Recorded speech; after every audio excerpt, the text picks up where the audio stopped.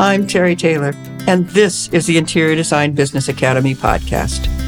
As an interior designer, you may be thinking, I love what I do, but I am so overworked and underpaid. Let me tell you, I've been there too. I spent many years learning from my own mistakes and developing proven strategies and systems to make interior design a profitable career while keeping it fun and creative. So now, I'm here to help you get paid what you're worth. If you're ready for some straight talk about how design business really works, and you're ready to break through old belief systems that are holding you back and shift into beliefs that support your goals and bring lasting success, you are in the right place. Most of our clients are wonderful people, right? They're fun to work with. They're nice to be around. They're kind to us. They're reasonable. And it's a joy to work with. But it stands to reason that everybody you work with isn't going to be a nice guy. You know, it just kind of happens. Sometimes we find ourselves in a position where we get pulled into controversy or drama or just a lot of ridiculousness that may not be our fault at all, but we're in the front of it. And because we design with heart, because we care about people, because we want things to be right, that we really, truly believe in that, it's sometimes very difficult, very hard emotionally when people are doing that to us. So here's some ideas for you. Here's a little broad scope about that from a designer who's been around for 30 odd years and has seen a whole lot of that. You know, sometimes difficult people come in couples, right? In twos. I've had quite a few couples come to me and say, well, we just can't agree on what we want. He wants da, da, da, da, and I want la, la, la. And I'm going, oh no. And they're going, well, so we decided that we're just going to let Terry decide. Now, that's a bit of a big responsibility. However, the way I handled it was to interview her deeply and find out what her biggest pieces of concerns and wants and things were, and then look at his and get his biggest ones. And then between the two, try to pick out something that'll be a win-win for both of them and that will come out as a nice design at the same time. Now, I know you can do that. I know you've done that before. It's always kind of an odd position to get put in. It's kind of the deal breaker. But at the same time, it's a bit flattering that they trust you to take in and consider all the things that are in there from both sides and come up with a great solution. So that's all great. Sometimes they're not that nice, though. Sometimes there's one person in the couple who's very strong and kind of argumentative and forceful, and somebody else who's on the other side who might be more passive aggressive and uses crying as a weapon. I've been in a few of those where you just have to back off and look at what's going on and not get emotionally pulled into it, because that's really not what it's about. It's really about a power play between them. And sometimes you just got to let them work that piece out and figure out what's going on. Now, sometimes it could get worse than that. Sometimes I remember one in particular, I was doing a builder specification package for somebody, and it was back in my furniture store days. So I was doing it as a side job on the weekend, and I would charge a few $100s for doing this. This was back, in the 90s. It's quite a while ago. And I mean, we're sitting at the table with this guy, and he's getting angry over what she wants in the entry floor. And it's just a little patch of floor right inside the front door. I mean, this is not a big deal. This is not the big decisions we have to make about this house. And I remember it was over a ceramic tile, and he didn't want that. He wanted something. Anyway, blah, blah, blah, all about this foyer. I mean, he was angry. He was literally banging on the table and yelling, and she was crying. I mean, not manipulative, passive-aggressive crying, really upset. And I was really freaked out about it. I mean, it really affected me as well, as going, wow, I don't want to be here. And what I did was excuse myself and said, guys, this is not a situation I can be a part of, and I don't belong in the middle of whatever's going on between you, so I'm going to leave. And I really did get up and left. Now, the builder fired me, and that was okay with me, because I am not going to put myself in a position where I am feeling unsafe. Okay. So, that you have permission to get up and walk out if that's happening, because, people deal with each other in different ways. And to me, it didn't feel safe at all. The builder wanted to put it down, saying, oh, I'm sure it wasn't that bad, that sort of thing. Well, I think it was, and I don't mind losing his business and losing that little side job. I didn't think about it again. It was like, that's enough. We've had enough of those people. And if I can't imagine that building the house for them was any more pleasant than my little 2 hours with them on a Saturday afternoon, right? Sometimes you get in a place where you get a phone call from a client who's been fine all along, who loves you, thinks everything's great. And then all of a sudden they're hugely upset over something that's really kind of small and fixable, like a back order. Okay. Having just a total meltdown because she can't have what she thought she was going to get. My best solution for those kinds of situations is to never contact somebody and tell them what the problem is until you have a really good solution. I always went it from the angle that, okay, let me find something that I think is really cool that's going to work out really well, and then explain that this back order has happened, that I've done a bunch of research, and I found an even better solution than what we had in the first place. Okay. Now that works pretty well. And that particular wording and that idea you could put into your how we work statement in the very beginning, when you're setting up expectations about how this is all going to work. That often problems create solutions that are even better than what we had to start with. And if you put that out to begin with a client and have them be open to those ideas and realize that you're highly creative and that this actually does happen quite often. And sometimes that problem created a solution that was better than what we had in the first place. So if you start it in the beginning and then it happens and you walk in with the solution, not the problem, you're going to have a much easier time with it. Okay. Much easier to deal with. Now, sometimes another spot you could get somebody really crazy at you and jumping all over you is like when a contractor's supposed to show up and they don't. Okay. And they call you, and you are not in charge of the contractor. It's not your fault that it happened, but you're feeling responsible. Certainly. I mean, I understand that. I mean, we design with a lot of heart. I mean, we want to take care of people. We want them to be happy. But there are things that are not part of your responsibility or even your ability to affect in any way. So you need to remember that. You need to let the person spew and let them say what they need to say and, pat them a little bit and say, we're going to work this out. But you got to realize it's not your fault. You don't need to buy into that, and that you can separate yourself from that kind of yuck getting thrown at you. And you got to realize that a lot of times when somebody who's been very kind and happy up until now is now throwing you under the bus and being not nice to you, it's often because there's something going on in their life that you don't know about that's really causing that, and you're gaining the brunt of that. Now, another spot where we have challenges with clients is when they have difficulty making decisions or changing their mind after the decision has been made. All right. Either one of those causes a great deal of havoc in our job timelines and trying to get things done on time and actually just trying to finish a job. It can really make it difficult. Now, some ways to help out with that are, one, limiting the options for the beginning. Sometimes people have so many choices and we want to show them everything and go, we could do this, we could do that, we could do this. It's really too much for them. And the chaos is causing the inability to make the decision. And they really, why they hire us is so they don't have to do that, even if that's not quite what they're saying. So in my book, the magic number is 3 options. If you always present with 3 options, this, or you present with 1 and you've got 2 to back it up, you're going to be in a pretty good spot because that gives people the ability to choose if they feel like they need to choose things. And then it gives you some control over it. It doesn't go on and on and on. Now, you put that in your letter of agreement that you're going to provide up to 3 choices for everything. And then you also provide the option if they want to go over, then you're happy to. Okay. But it costs more.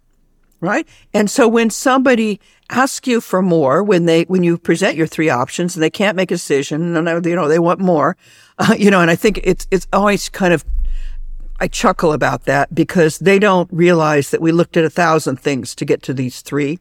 And if we look at 2,000 more, they aren't going to be as good as the first 1,000 that we went through, but okay, if that's what she wants, great. And you can say, hey, I fulfilled my contract. We agreed that I would give you 3 options and we've got those there. I'm happy to do more. However, I have to charge you my hourly rate.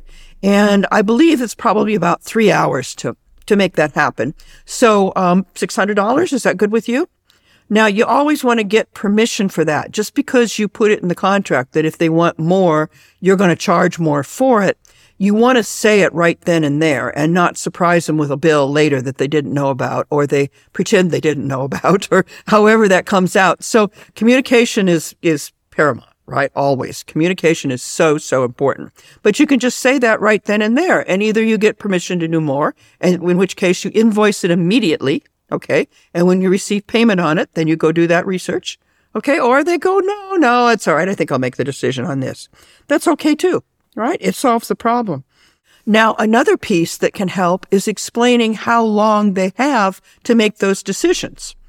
In choosing what they want and in the point where you've provided proposal to purchase. Okay. You don't want to get stuck in is they take, weeks to decide what they want and then it's not available, or you put the proposal out and they don't respond. And then 2 weeks later, they fund it and then the thing isn't available or the price is doubled or some stupid thing like that has happened, right? So you need to have some time frames around that and be able to talk to them about that, about why that's important and what it is that needs to happen. Okay. That also can be in your letter of agreement. Now, the reason I keep saying put it in the letter of agreement is it's much easier to hold to these boundaries when you have it already written down and you've already talked about it. You can go back and review it and say, remember, this is what we agreed upon. This is in our contract. Okay. It's just a lot easier to stand your ground when you've already laid it out there than to try to back it up when you don't have it there. Sometimes I believe people just want to play with a decorator. They don't want their experience to end with you. And that's very sweet on their side. On our side, it's not. I mean, it causes a job that should have been done in 6 weeks goes on for 9 or 10 months. This is not okay. You can't be profitable if you let that happen. Okay. It will just totally trash your profit lines. And not that design is all about profit, but you're working for a living. You're supposed to make this, you're supposed to be paid for this. Okay. So putting some limits there is a good thing. Having an end date on your letter of agreement is a really, really simple way to get some control over that. Because what happens when somebody can't make a decision or they noodle around or you got one more decision to make and you've already shown her 12 fabrics for the sofa and she still hasn't decided is to say, well, Mary, we've got 10 days left on our letter of agreement, and I need you to make that decision so I can get that order in and finish this. Otherwise I've got to write a new letter of agreement and I've got to charge you for all this stuff again. And I don't think that's what you want. And to go, oh, no, let me do that, So you have a stopping point, something to stand on to actually call out the boundary. And you do it gracefully and kindly. It's not mean and it's not angry. It's just, this is how it works. You start out in the beginning explaining how it works and then you stand on the boundaries as you go through. Sometimes people want to shop you. That's so annoying. That is so, so annoying. There's a couple things you can do about that, and they have to do with letters of agreement too. You want to talk about that ahead of time. If they want you to buy everything or they want to buy everything. Now, the thing I will say that hybrid shopping is not good. Not they do some, you do some. Don't do that because it'll turn into a nightmare. But it's something that should be discussed right from the get-go. And we would certainly want to vote for, we'll take care of all the purchasing. But if they want to do it, fine. If they want to do the purchasing, great. Use local sources, use Pottery Barn, Crate and Barrel, that sort of thing. Give it to them and let them go. Go for it. Okay? If they want to come back for advice, you can charge them for it. No problem. But once you've got that design done and all those specifications laid out, then there it is. We're finished. Okay? And, purchasing goes one way or the other. The thing I would never, ever, ever, ever let clients do is do their own purchasing on a custom job, like custom cabinetry or that sort of thing. Drapery stuff. Don't don't go there. It'll be a nightmare. They don't know they think they know how to do it. They don't know how to do it. It's not going to work. So you got to stand your ground. And I know sometimes it's scary to stand your ground with clients because you want the business, you want them to hire you. But quite frankly, the more you stand the ground, the more they're going to respect you and the more likely you will be hired. It's kind of the opposite of what it feels like. Okay. So I just want to put that out there. So get that piece clear in the very, very beginning. And then finally, on this not making decisions and not moving around with stuff, if your contract calls for you to create a design with 3 solutions, 3 selections for any given piece in this space plan, essentially in this concept, then provide that. Okay. It doesn't say that I'm going to give you solutions and specifications until you choose something and buy something. That's not it. So really, if you really want to get down to it, you could actually fulfill your contract by designing the whole thing, making 3 solutions for them, giving them all of that information and saying, here's your deliverable. Because the deliverable is the design and all those specifications, not the purchasing part. That's something different. And if they never purchase, well, they never purchase. It's okay. You got paid for the front end and it's fine. So remember that the goal is not necessarily to get them to purchase something. Okay. If they don't, they don't. It's okay. You could fulfill your contract, finish it, and having been paid, close it out and you're done. Okay. So there's some boundary stuff in there. Now, even though you've got some pretty good boundaries, sometimes your clients will ignore it anyway, even though you've set these things out ahead of time because you know it can cause problems and you know what's going on. They tend to just step right through those boundaries, kind of almost challenging whether you'll stand on it or not. Okay. And it's up to you to take the leadership position and stand up and say, no, this is what's in our contract. This is what I can give you. If you want more, I'm happy to do it, but this is what it costs. Okay. Just like that. Okay. No drama, no anger, no hurt, no mixed up feelings, just total business. Sure. Happy to, except it costs more. Okay. This is about having systems and rules in your business, which makes life so much easier in dealing with clients. Makes so much more sense. Okay. So even though you put those boundaries in your letter of agreement and you explained it all in the beginning and talked about it, doesn't mean that they're going to remember it. Okay. Or maybe they do remember it and want to ignore it. It's up to you to stand on it and bring it back up and point it out. This is in our agreement. Okay. I fulfilled everything in my contract. I fulfilled, everything you asked for. Here's your space plans. Here's all the deliverables. Okay. If you want more, I'm happy to give it to you. However, I'd need another 5 hours to do what you're doing. What you would like me to do, that'd be about $1,000. Are you good with that? Just like that. Now, another spot is when a client just kind of disappears and we haven't heard from you for 2 weeks after the last presentation. They say, oh, great. Let's talk about this. We'll be right back at you. And then silence, gone. You could put a clause in your contract with that as well, where you could address that piece, because what often happens with those people is something happens, they get busy. I understand that. That's cool. However, they just destroyed your workflow. Okay. You've had to go on and work on other projects. And then when they show up 3 weeks later going, oh, we're ready to go again. Let's do this. Let's do that. Can you have that ready by the next week? The answer is no. Okay. Because if you're not going to respond to me, then, that's your business, right? Okay. But what happens is that I've got to shut your job down. And if you want to start back up again, that's great. But you're at the end of the line because I have other people who pay me that I am already dedicated and focused on completing by certain dates. And I can't move them back because you decided to jump back in again. So your time is at the end. All right. And let us take a look at that. We'll figure out when your next appointment will be. Okay.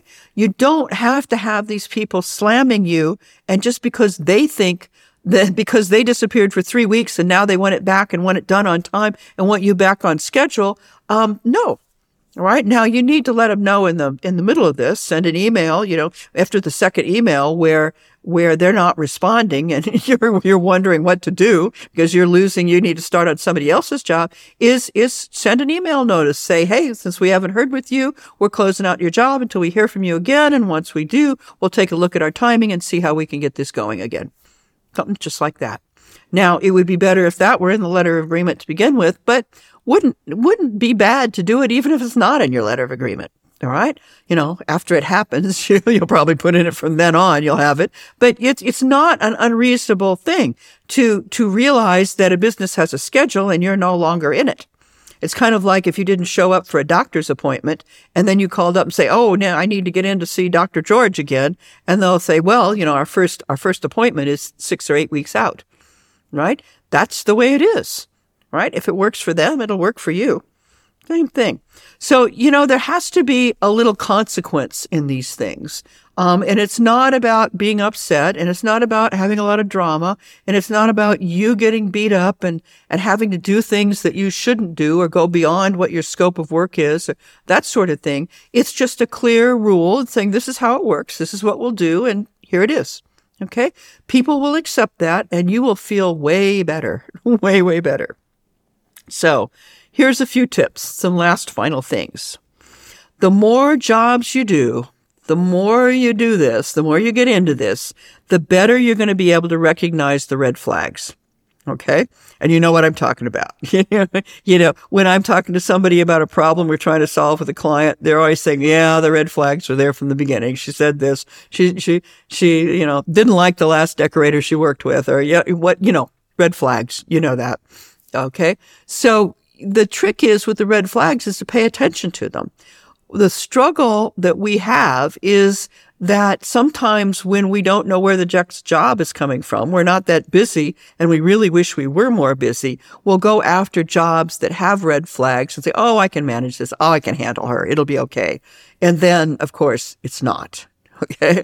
I did it many, many times before I finally figured out that I was cutting off my nose every time I did that, and that I'm not going to be a bag lady, that the jobs always show up. They always have. They always will. The right client will come. Don't take those clients that have those big red flags because they're not worth it. They're not worth it for the amount of anxiety and frustration and sometimes anger and sadness and everything that comes along with it because they're just not your person, not your ideal client. So, in dealing with these situations that get crazy, you want to just kind of back up if you can, take a deep breath. You've got to get out of the emotional part of it. You got to realize it's not about you. It's just business. You want to, if you need to, go out and work out, go for a walk, do something, get away from it so you can back with a clear mind. When you try to deal with people when you're upset because they're picking on you or saying you did something that you didn't, that kind of thing, you don't make good decisions. Okay. You're not in the place where good decisions come from. You're in the fight, flight, freeze part. And that's just a reaction. You're not using your cognitive brain to figure it out. Okay. So you want to give yourself enough space to figure that out. And then when you go back to talk to somebody, create an intention of how you want this conversation to come out, not what you're afraid will happen. And, oh, she'll say this, and and what about this? And I know this is going to, don't get out of the negative and start thinking about the positive. If I talk to her about this, this is what I want to happen. Okay. This is the win-win situation I'm going to go for. And my intention is to talk to her and end up in that place. Okay. If you will do that ahead of time, it is very likely you will end up where you want to be. Okay. It helps enormously. Okay. And then you can be very clear and concise in your communication and not drop into the drama or argument with her, but just be very clear about what's going on and what kind of a solution you want out of it. And finally, know when to let go. Okay. There are some people that just will not be happy no matter what you do, and you need to accept that. And it doesn't really have anything to do with you and the job you did. It's just who they are and the place they are in their life right now. And that it may be better just to cut the ties and end it. If you have fulfilled everything in your contract, then you can close it out. Now, does that mean you don't get paid? Perhaps. But not being paid for the last little piece could be far better than getting beat up for the next 6 weeks. Okay. And that prevents you from letting good people in and good energy coming in, and prevents you from doing the stuff you love, the creative stuff that needs to come out of you for the clients that already hired you, right? So know when to let go. It's okay. You have my permission to fire a client when it's time, and you can do it gently. You don't have to be rude. You don't have to be mean, but you can just cut the ties and say, that's it. We're done. We're over. And we're fine. Okay. So until next time, design something beautiful and get paid what you're worth. Bye. I hope you enjoyed today's episode of Interior Design Business Podcast. If you love what you're hearing each week, let me know by leaving a rating and a review. And don't forget to follow the show so you don't miss out on clear, proven, repeatable, step-by-step recipes for attracting ideal luxury clients I share in each episode. As always, you can head over to interiordesignbusinessacademy.com to check out the links and resources from this episode. Till next week, design something beautiful and get paid what you're worth.